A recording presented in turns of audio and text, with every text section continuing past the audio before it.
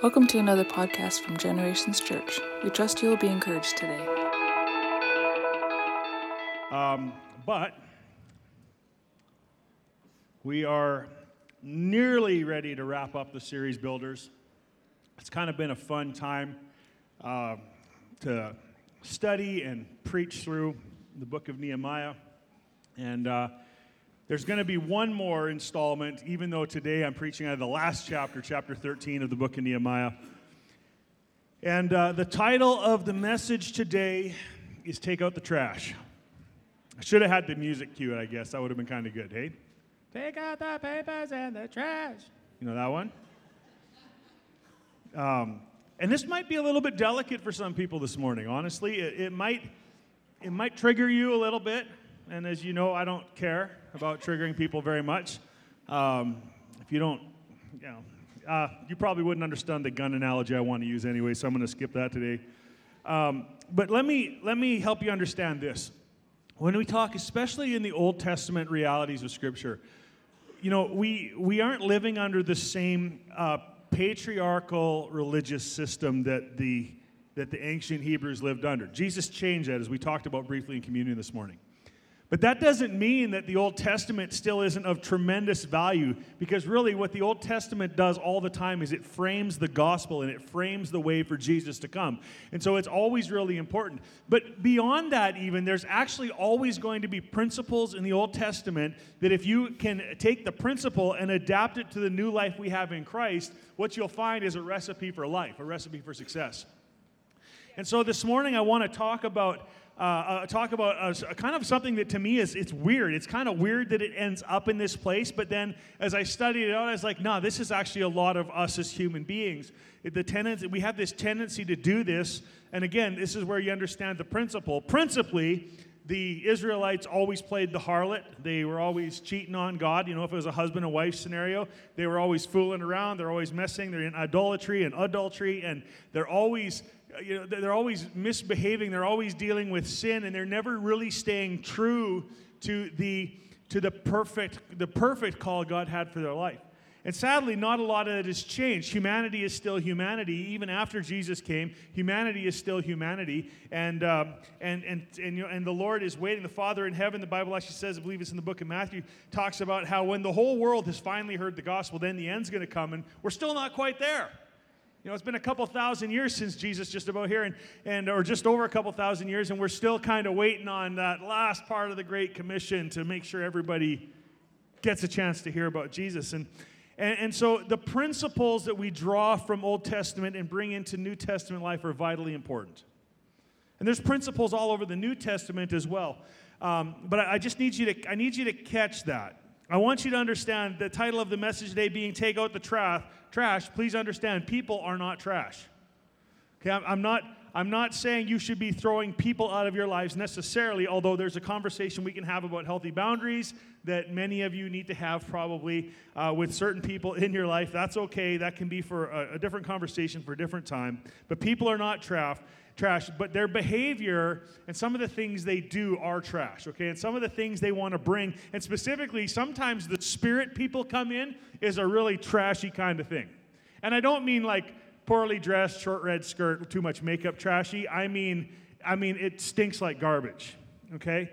Now, building anything will invite critics, and no kidding. I mean, the moment we announced vision as a church to buy land, and there were certain criticisms that began to arise, and some of them are okay. There's criticism that is okay that comes along like a good friend who's willing to wound you so that you stay on course. And I'm not talking about that kind of critic. I'm talking about the kind of critic that really just sets themselves up against what God is doing.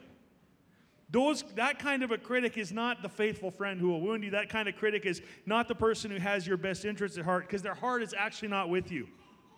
They're actually setting themselves up against what God is doing in your life. And their actions can speak really loudly. And when it's all said and done, you have to put out that trash. And you got to put the trash where the trash belongs.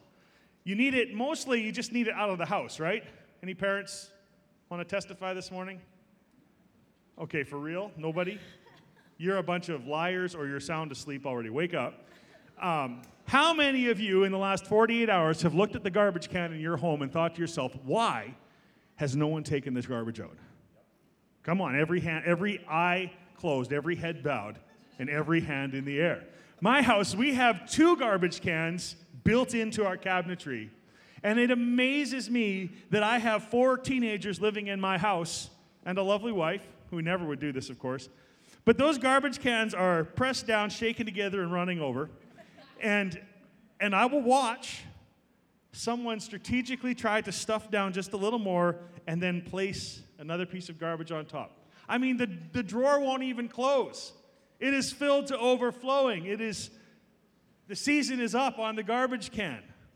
But yet, there will be one more person who comes along and delicately says, it's just a bag of microwave popcorn, and it'll fit. Okay, you know what I'm talking about? Take out the trash. Take it out. We need room in the house. And then my favorite part probably happens in your house too. Both the garbage bags come out, and where do they go? Directly outside? No, not a chance. They go on the floor right in front of where the garbage goes. And there they sit for a while until Sunday morning at some point, Dad's up, all finished, showered, ready to leave for church, and he looks, and here's these 2 garbage bags sitting right there on the kitchen floor. Take out the trash, please. For the love of all that is good and sacred in this world, please take out the trash.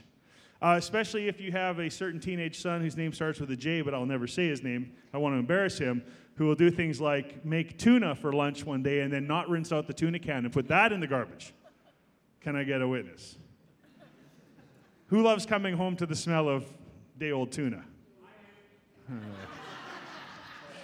Well, one day, my son, you are going to be living on your own, and there will be no one else. There will be no one else. Well, hopefully that's not too long. But anyways, take out the garbage, please. Someone take out the garbage. And I'm amazed that this actually happened in the day of Nehemiah. And some of you are going, when did this happen? When did Nehemiah lose it because his kids left the garbage out? It wasn't his kids.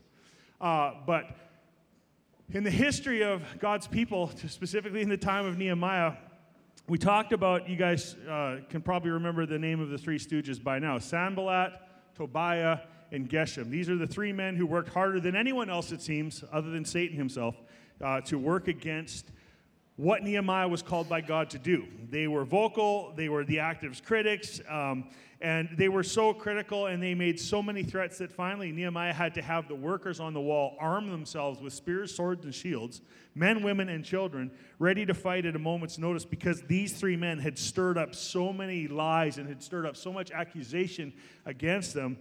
There was a real threat from real armies at all times while they were trying to do the work that God had called them to. And they did use every trick in the book. They were sneaky. They were irrational. They were all kinds of things. And this gets a little crazy for me. I mean, here's the thing to keep in mind, that whenever God is doing something, whenever his will is activated, ultimately it's for the good of people. And even though there might be setbacks because God is doing something, he humbles the proud, that kind of a thing. And even though there's these setbacks that we encounter, it's because God is actually doing something really, really good for all of us. And this was also true for the region that they were living in. The region of Jerusalem at this time had been devastated. The walls were torn down. The center for commerce was gone. The economy was suffering. You can just imagine all the things, because what once was a great city is now really laying in ruins, and it's kind of desolate. And one of the problems, in fact, they had after Nehemiah built the wall, which we're going to talk about in the last session, was everybody wanted to trade again, and they were ignoring the Sabbath. They were not honoring the law of rest any longer, and so Nehemiah had to deal with that. But before we get to that place, here's what Nehemiah had to do with.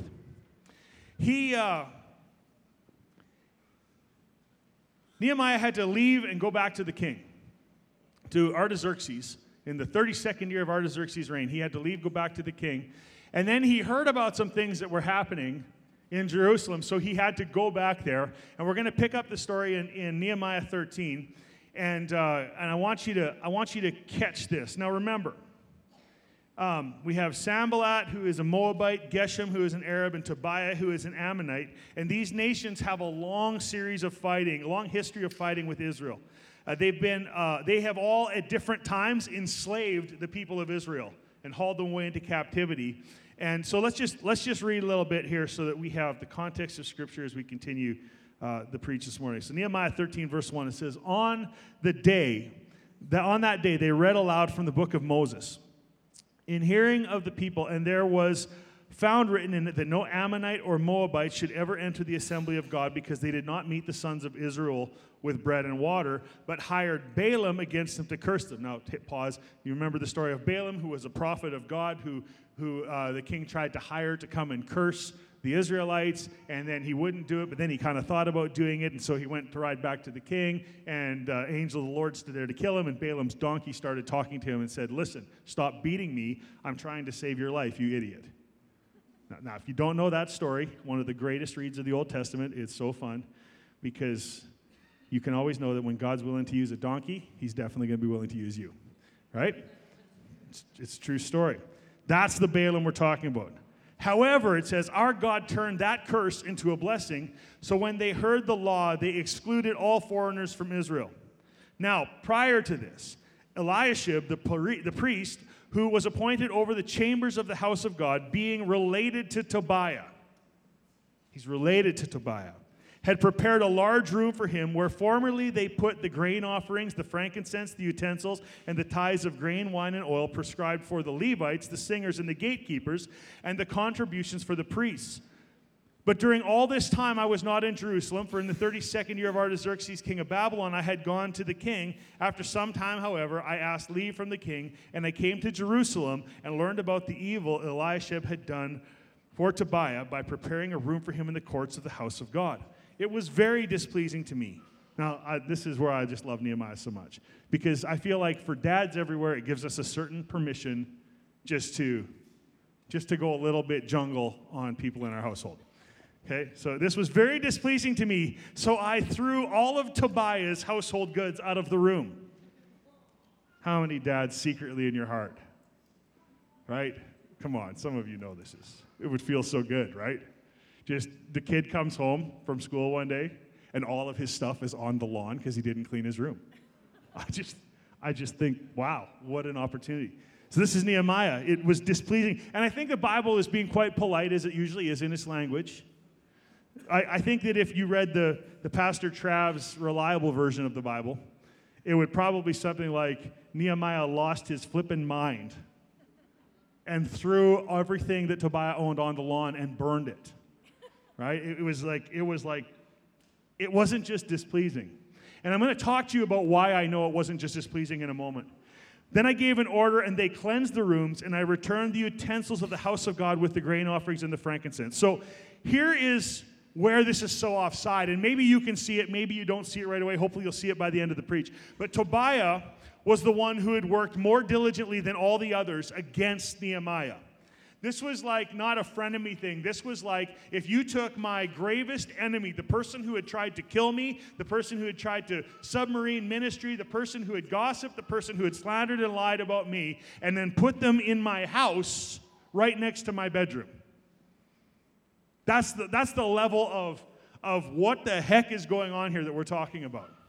And that's why I say Nehemiah is more than just a little displeased. He's given his life to this mission, and now he finds out that Tobiah, the guy that is probably the enemy of enemies in Nehemiah's lifetime, has been given a place of honor in the house of God. Not just is he permitted to show up, which he really wasn't allowed to show up, but they had actually given him permission to store his stuff at church. Not just at church, but in a very important and a very significant place, which was the specific place that was housing all of the offerings and all of the things that should have been most important to the people of God in terms of what they were contributing to the kingdom. Tobiah is allowed to have his stuff in there. He's allowed to take up that space. It's a place of honor for him. Now, surely you can see some of the problems already starting to emerge. Like, why is an outsider, someone who is not of faith, someone who is actually a godless heathen, someone who is working against the kingdom of God so much, why is he allowed a place of honor in the house of God? Well, naturally, you can probably agree that he shouldn't be allowed there.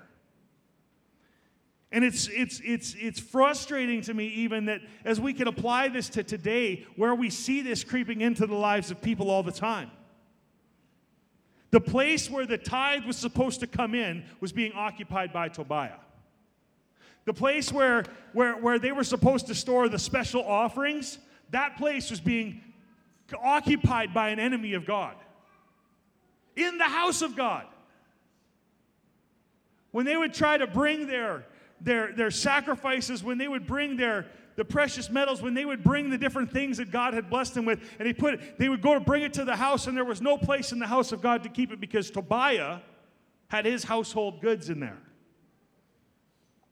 Anybody see a problem with this? Or is it just me?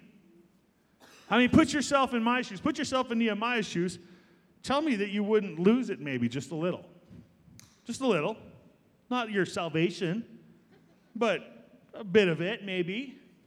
Sometimes we got to go to war. See, there's a problem when there's a Tobiah in the house of God. There's a problem when the enemy is permitted inside the house. Wouldn't there be a problem in your home if you permitted the enemy to come into your home? I mean,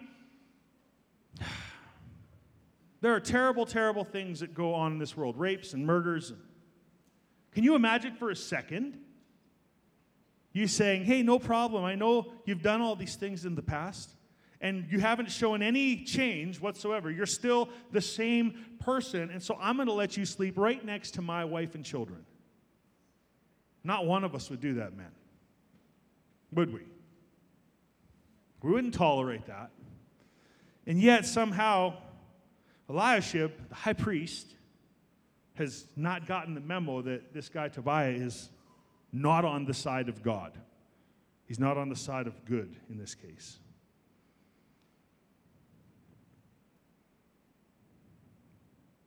I can't even imagine how truly frustrated, not just was displeased, but truly frustrated this must have been for Nehemiah. That the utensils of worship. Now, I don't know if you noticed that, but the utensils of worship for the house of God were mixed in with Tobiah's belongings. You understand this, that Tobiah could come and go as he pleased. It was like his little apartment to the side. And he was actually using the temple instruments, the things that were dedicated to the service of God in the temple. They were in his personal now quarters for his personal use. Guys, this is profanity at an insane level. Profanity. He is profaning the utensils. He is profaning the sacrifices. He is profaning the tithe. He's profaning all these things that should belong to God. And he is absolutely an enemy of everything God's people stand for.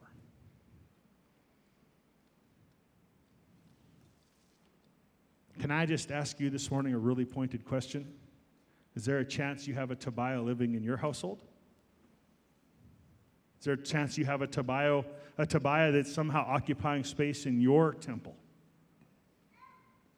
And I think that the answer is, if we're going to be completely honest, of course, is, well, yeah, it's possible. And not only is it possible, it's probably likely. We just don't think about it in these terms. We don't think about the profanity of the enemy of God getting to have a place of residence in the kingdom of God. What should be in our lives is the things that belong to the Lord or of the Lord. The offerings, the finances, the sacrifices, the means to serve. And in the case of Nehemiah, all of those things were being replaced by the common household items of a man who has no interest in serving God whatsoever. So what does the inner room of our temple look like, our heart? What is it? We are temples of the Holy Spirit. We are the resting place. Where is the house you could build for me is what God asks people. And can you imagine for a moment in the inner room of my heart as the temple of the Holy Spirit? In the inner rooms of your heart, that there would be a place for someone like Tobiah to just take up residence, to do what they want when they want. To take that which belongs to the Lord and say, I'm going to use it for my own purposes. Now, this is why I warned you at the beginning that this might be a tough preach. It might be a tough message for some people this morning. I want you to know it's okay. And by the time we get to the end of this, it's such a simple thing that God offers us. But what are the inner rooms of our temple looking like? What does the heart look like? It's one thing to have all your own crap in there, right? I mean, it's one thing if I choose to come home into my own house and take my pants off as I come in the door and kick one sock off here and kick one sock off there, and I know it does annoy my wife, and I've reformed myself from this behavior, mostly, sometimes. It's one thing if it's my own crap in the house, but why would we let someone else's stuff be there? And this is the insanity of this picture we see in Nehemiah 13. It's absolute insanity to me. It'd be one thing if the people were kind of messing things up on their own terms and bringing their own mess and leaving it, but no, this is something far beyond that. A place that should be reserved for the offering of the Lord is now filled with the belongings of an enemy. You see, in a principle here, I'd like you to understand that there is always a spirit behind the man. Always. Tobiah is Tobiah. Maybe his parents didn't hug him enough as a kid. Maybe his puppy died in a freak chariot puppy accident that made him a twisted, wretched human being. I don't know what his story was. The Bible doesn't give us a whole lot of backstory other than that we know he was a Moabite. He was raised in a culture that was very, very much opposite to what the kingdom of God was supposed to look like. We don't really understand why he worked so hard against them, but we can understand this. Whenever you see a human being set themselves up against the kingdom of God, because just understand for a moment how ironically stupid that is. Well, my name's Ed Deeth, and I'm going to single-handedly stop God from doing what God wants to do. Now, I used Ed Deeth as the example because obviously Ed Deeth would never, ever do that. But can you imagine a mortal man standing in front of the Almighty and saying, I'm going to stop you dead in your tracks? See, mortal men don't really get to do that to God. But there are spirits in this world that absolutely behave that way. And so whenever you encounter someone who is screaming, yelling, who is doing the exact opposite of what the rules of God's kingdom say they should do, I'd like you to always remember there's a spirit behind that person. There really is. The Bible talks lots in the New Testament about what happens. The God of this world has blinded their eyes so they can't see. That's one thing that happens all the time. The weapons of our warfare are not carnal but divine for the pulling down of strongholds. Strongholds that are spiritual strongholds, not physical strongholds. We don't war against flesh and blood, but against powers and principalities and spiritual powers in heavenly places. See, the New Testament speaks to the spiritual reality of the battle all the time, and I need you to understand this morning, there's a spirit behind Tobiah. And because I don't have anything else to call it, we'll call it a Tobiah spirit. And I'm not making a doctrinal statement. I'm not trying to create something that should have been canonized. I just don't know what else to call it other than there's a Tobiah spirit. What would blind people to allow this to happen? Spirit would. What would cause people to behave in such an opposite way to what God so clearly says? Well, a spirit would, because that's what demonic spirits do. They try to confuse and they try to bring chaos where God says there should be order. There's a spiritual reality to everything going on around us. There is always a spirit behind the enemy of God. Now, remember this. He's a defeated enemy. He's a crushed enemy, and it's true today because Jesus overcame sin and death at the cross. But it was true back in this time as well, because why? Nehemiah built the wall. It was over. It was done. Jerusalem restored. The wall rebuilt. The temple back in operation. People of God returning back from exile. The battle was over, and yet Tobiah is permitted to exist right in the middle of everything God is doing. Are you seeing the problem? Someone gave place for that spirit to be there. Someone gave permission for that to happen. And it's always the case, too. It's permitted by a leader or someone who is supposed to be leading. Whether it's a pastor in a church or an owner in a business or a parent in a family, the leader of a group. See,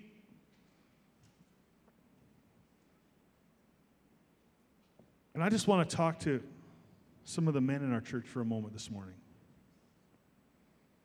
Guys, when you abdicate your role as leader, as king and priest unto God in your life, this is what happens. The enemy gets to come in, the spirit of the enemy gets to come in and gets to take up residence in that which God has declared holy.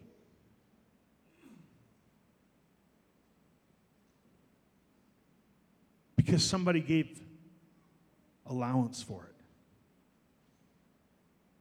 Well, because we're related. We've got history together. It's funny how many things human beings permit because of the history we have with it, when it's that exact same history that God is delivering us from. It's funny to me, in a really sad kind of way. Church, there's things that I will not permit in our church because it would profane what God is doing. Well, I want to do this, or I want to say this, or I want to be this, or I'm not bothered by what you want. I'm deeply concerned with what God wants, and I'm afraid of what I want. And once you lead for a little while, you'll understand exactly what that means. Because we do not want to find ourselves in a place where we are profaning that which God has consecrated and made holy. The things, the utensils, the tools, the opportunities God has put in our hands for His work, for His pleasure, for His glory, are not to be used for common things.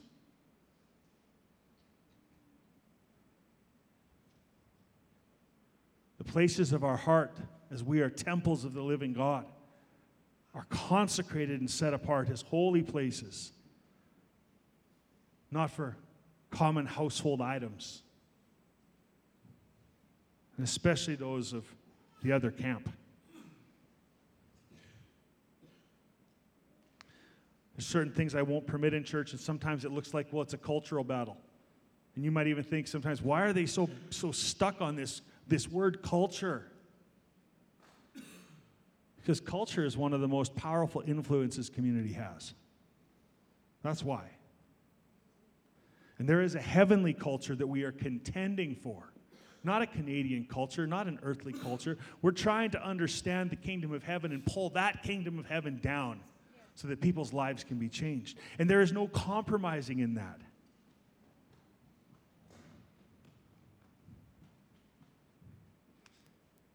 Some people might think that it's mean or it's cruel or it's short-sighted or ill-tempered even sometimes when they look at the things we permit and don't permit.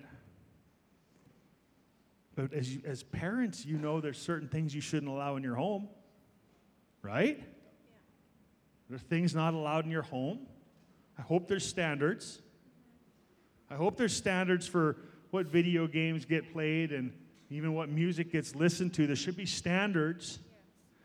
But listen, this is what drives me nuts. Here's where the line is that we're trying to find. We're trying to make sure we permit the things that allow us to serve God more and better, and we're trying to limit the things that take away from that. That's where the line is, okay? And it's a relatively unclear line at times. But that's where our intent is. And I hope this is where your intent is as parents and as business owners and as people of Generations Church, that we understand that there are things that allow us to be more like Jesus and be more conformed to His image, and there are things that take away from that. The things that take away from that are bad, and the things that allow us to be conformed to the image of His Son are good. Okay, are you with me? I hate to simplify it so much because I think you're intelligent people, but let's just simplify it to this level. Those are the two camps we have. Those are the two realities that we have to live in. And I think it's insane because the devil gets religious people running around in circles talking about how evil Pokemon are. I don't even know what Pokemon really are. I don't even know if they're a thing other than a few years ago the video game came out. I know people were getting hit by cars because I don't even have words for how stupid that is. But listen, we got to break it down to this. When it comes to the temple of the Holy Spirit, that's me, that's you. There are things that are permissible. There are things that are not permissible. Those things which conform us to the likeness of Jesus are permissible. They are good. They are beneficial. Those things that prevent you from conforming to the likeness, to the image of Jesus are bad. That's it. Yeah, but I really want to talk about Pokemon. We're not talking about Pokemon anymore. We got to move on from the potential and the possibly hazardous to honing in on what really is the intent. What really are we going after here? You cannot allow that which God has called holy to be profaned by the chattel of the enemy.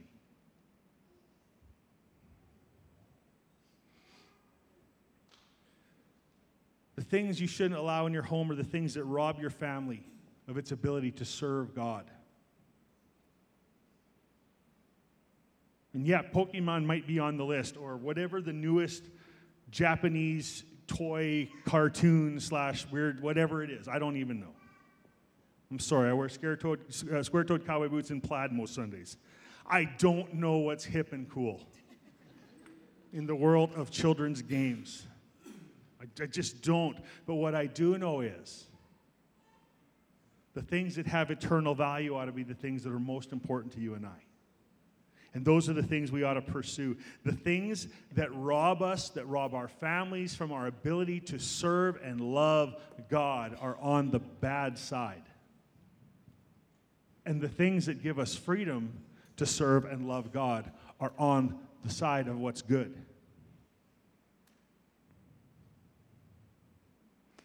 The things that directly hinder my service and my sacrifice and my ability to serve and to sacrifice to God. Those things are a problem for the kingdom of God. But those things that allow me to serve more freely, those things that allow me to serve more clearly, those things that allowed me to give generously, see, those things are good. They serve the kingdom of God properly.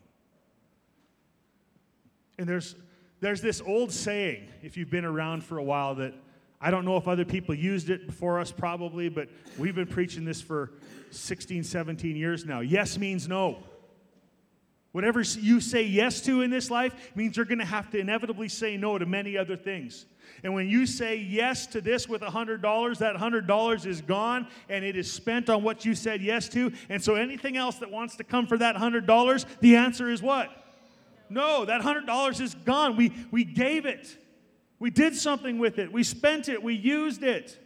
This is true of your virtue. This is true of your time. This is true of your energy, your emotions, your mental capacity, your intellect, your gifting and your calling. All of it is still true for each one of us in all of these areas. What we say yes to means we say no to other things. And when the kingdom of God says yes to a spirit of Tobiah, there's no room for the offering. There's no room for the tithe. There's no room for the sacrifices that would please the Lord to exist in the house of God. All because we said, well, it's no big deal to buy. You can keep your stuff here. None of us would let this happen if it were spelled out like this story is spelled out. And yet I fear we let it happen all the time. And here's what that leads to. I'm going to try to wrap this up. Worship team, you can come back. See, here's what it leads to. When a Tobiah spirit occupies the sacred places of a person's life, or a church's heart, or a family, or a business, or you name it. There's immediate fallout that begins to show up. There's immediate downstream activity that begins to happen. Here's what happened in Nehemiah 13. So he discovers that when he comes back that Tobiah's personal belongings are profaning the house of God. That Tobiah is somehow now allowed to use the utensils that are built in ceremony, that are sanctified, ritually sanctified, for use in the temple, is being used by this Moabite who doesn't even serve the Lord. Here's the downstream thing that happens, Nehemiah 13, 10 to 14. So then I also discovered that the portions of the Levites had not been given to them, so that the Levites and the singers who performed the service had gone away, each to his own field. So I reprimanded the officials and said, why is the house of God forsaken? And then I gathered them together and restored them to their posts. All Judah then brought the tithe of grain, wine, and oil into the storehouses. Again, into the place where Tobiah had been allowed to reign and live. And in charge of the storehouses, I appointed Shelemiah the priest, Zadok the scribe, and Pedaiah of the Levites. And in addition to them was Hanan the son of Zakur, the son of Mattaniah. And they were considered reliable. And it was their task to distribute to their kinsmen. Remember me for this, O my God, and do not blot out my loyal deeds which I have performed for the house of God and its services. Here's the fact. It's not just that we profane the house of God, and we profane the temple, and we profane that which Jesus did for us when we make room for a spirit like a Tobiah spirit to get to exist and take up residence in us or around us. The downstream effect is this. Giving stops. Generosity ceases to flow. And then those people who are responsible for leading our lives begin to starve. And this little piece of history right here that I just read to you about the Levites all having to leave the temple and go work their own fields, it's not the first time it happened. But every time it did happen, the same thing would be the result. Levites, the church, the temple is not taken care of. Everybody who used to work there, serve there, now goes to work their own fields, and there's no one teaching. And there's no one praying. And there's no one leading worship. And there's no one doing the work of offering the sacrifices on behalf of the people. And as the culture of the kingdom then breaks down, the people begin to fall into sin. This is the result. When leaders make provision for the enemy to dwell in the house of God and in the things that God has called his, the people in the end will suffer. And I hope that at this point in our service today, that you're like, please stop punching me in the face, Pastor Trav. I get it. I understand it. I know it. And just permit me to go just a little farther with you. Because I wouldn't want you to leave this place with a sting on your face or feeling bruised or beat up. I just want to ask you a few questions, and I want to share the good news of Jesus with you once again. So whose trash is taking up space in your life, space that belongs to the Lord? Whose trash? Is it your parents' trash? Is it your old life? Is it trash from that's sitting in the place that God has now called holy? Because God has called each one of you holy. He has made you holy by Jesus' work at the cross. And so you might have childhood wounding. You might have crazy, weird family history. Are you going to let it sit in your life and profane that which God has called holy? I don't think you should. And I hope that you won't. But it's a fair question. Whose trash is taking up space in your temple? How about this? What common things are in your life that are taking up space or they're taking up time or opportunity that should be given to holy things? It's a really important question. What common things are in your life taking up the space of holy things? What common things are robbing from what is holy? Let me ask you, why do you let something that has tried to kill you occupy a space in the heart that is supposed to be safe and life-giving? Why? Why would we do that? Why would I let that which tried to kill me? Why would I let death try to live in a place where life now reigns?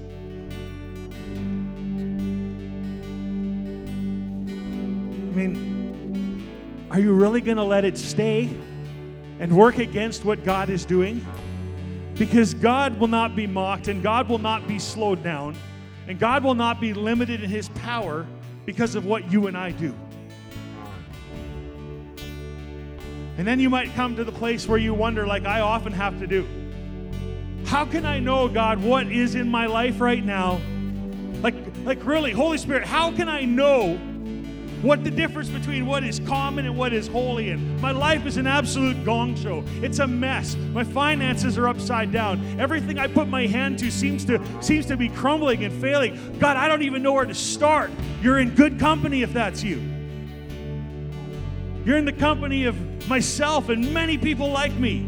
You're in the company of some of the greatest men and women that are written about in Scripture. Here's the reality. Psalm 139, 23 and 24. And this is what the psalmist writes. Search me, O God, and know my heart.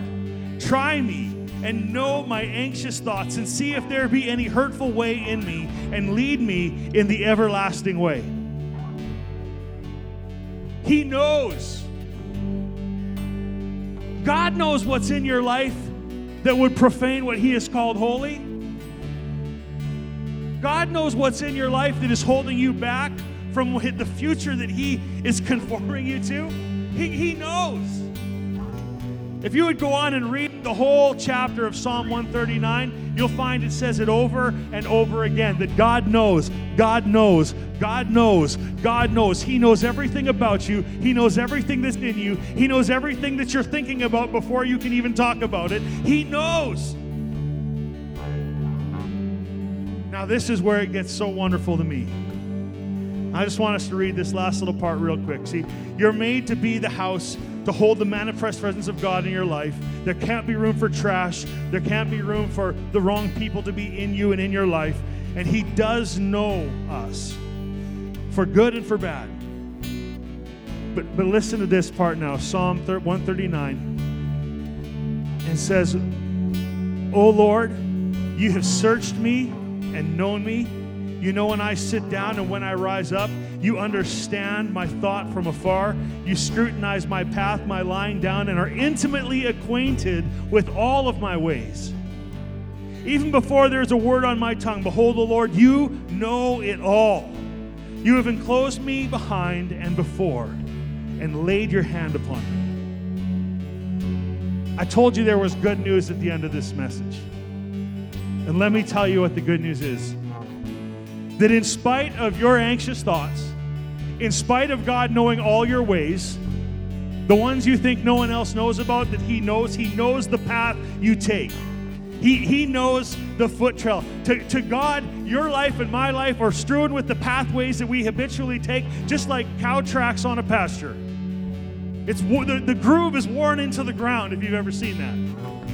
And God knows your ways, and yet, here's the amazing thing. When we come to verse 5, you have enclosed me behind and before, and you still lay your hand on me. Child of God, this is an amazing thing for you and I this morning. No matter what our history is, no matter what our past is, no matter where we walked into church today with our issues, with our sin, with our frustration, with the things that are profaning what should be holy in our lives, God knew all that already, and yet He still comes to us today to put the hand of anointing on our head and say, no matter what, you're my son, and I love you. You're my daughter, and I appreciate you. This is an amazing God we serve. Now, there is an issue still if we think we can just leave the place. Well, Pastor said God put His hand on me still. I guess I can walk out of here today, no problem. You can't. It's the kindness of God that brings us to repentance. And it's because of His kindness that even though we have profaned holy things, that He still says, come here, son. And my friend, the kindness of God compels you this morning. The kindness of God revealed in Jesus coming to the cross for you and I. That kindness compels us to say, Lord, whatever I got, I want you to have. Whatever is worth something in me, whatever is worthless in me, Lord, I want you to have it. He's a God who makes broken things beautiful. He's a God who works all things together for the good of those who love Him and are called according to His purposes. He is the God who says, I no longer call you my servants, but I've called you my friends. He's the one who, when we confess our sin, He is faithful and just to forgive our sin and cleanse us from all unrighteousness. So you might be sitting here this morning, and maybe the first thing is this: you actually don't have a relationship with God through Jesus Christ. There is no other way to come to God except through the man, Jesus Christ. And those are the words of Jesus, no one else's. That's his claim and his claim alone. And I want so badly, this church family wants so badly for every single person here watching online to have that relationship with God. Because you were made for it. God designed you, he built you, he fitted you all together for relationship with him that will bring you to a place in your life you could have never dreamed about. It's not easy. It's really, really hard. But it is worth it. So if that's you this morning, if you don't have that relationship, man, I'd love to talk with you about it. One of our members of our prayer team would love to talk with you about that. What it looks like to become a follower, a disciple of Jesus. And then you might be sitting here this morning brokenhearted. You might feel like everything in your life is being laid low. You might hear a message like this today and feel the conviction of the Holy Spirit and the condemnation of the enemy saying, you messed it up too bad. There is no messing it up too bad. In fact, God wants to take your weakness this morning and reveal his strength in it to you. And so whatever our issue might be, we're going to sing one last song. And just like always, we're going to invite you to come for prayer. And I hope you come for prayer today. I hope you come for prayer, because there is, just across this line at the front of this gym this morning, it's like I don't know how else to describe it. It's like a swimming pool of God's grace. There's grace for us when we're weak. There's grace for us when we're broken. There's God's grace for us when we know that we've fallen short. So if you're brave enough to come this morning, come and let someone pray with you.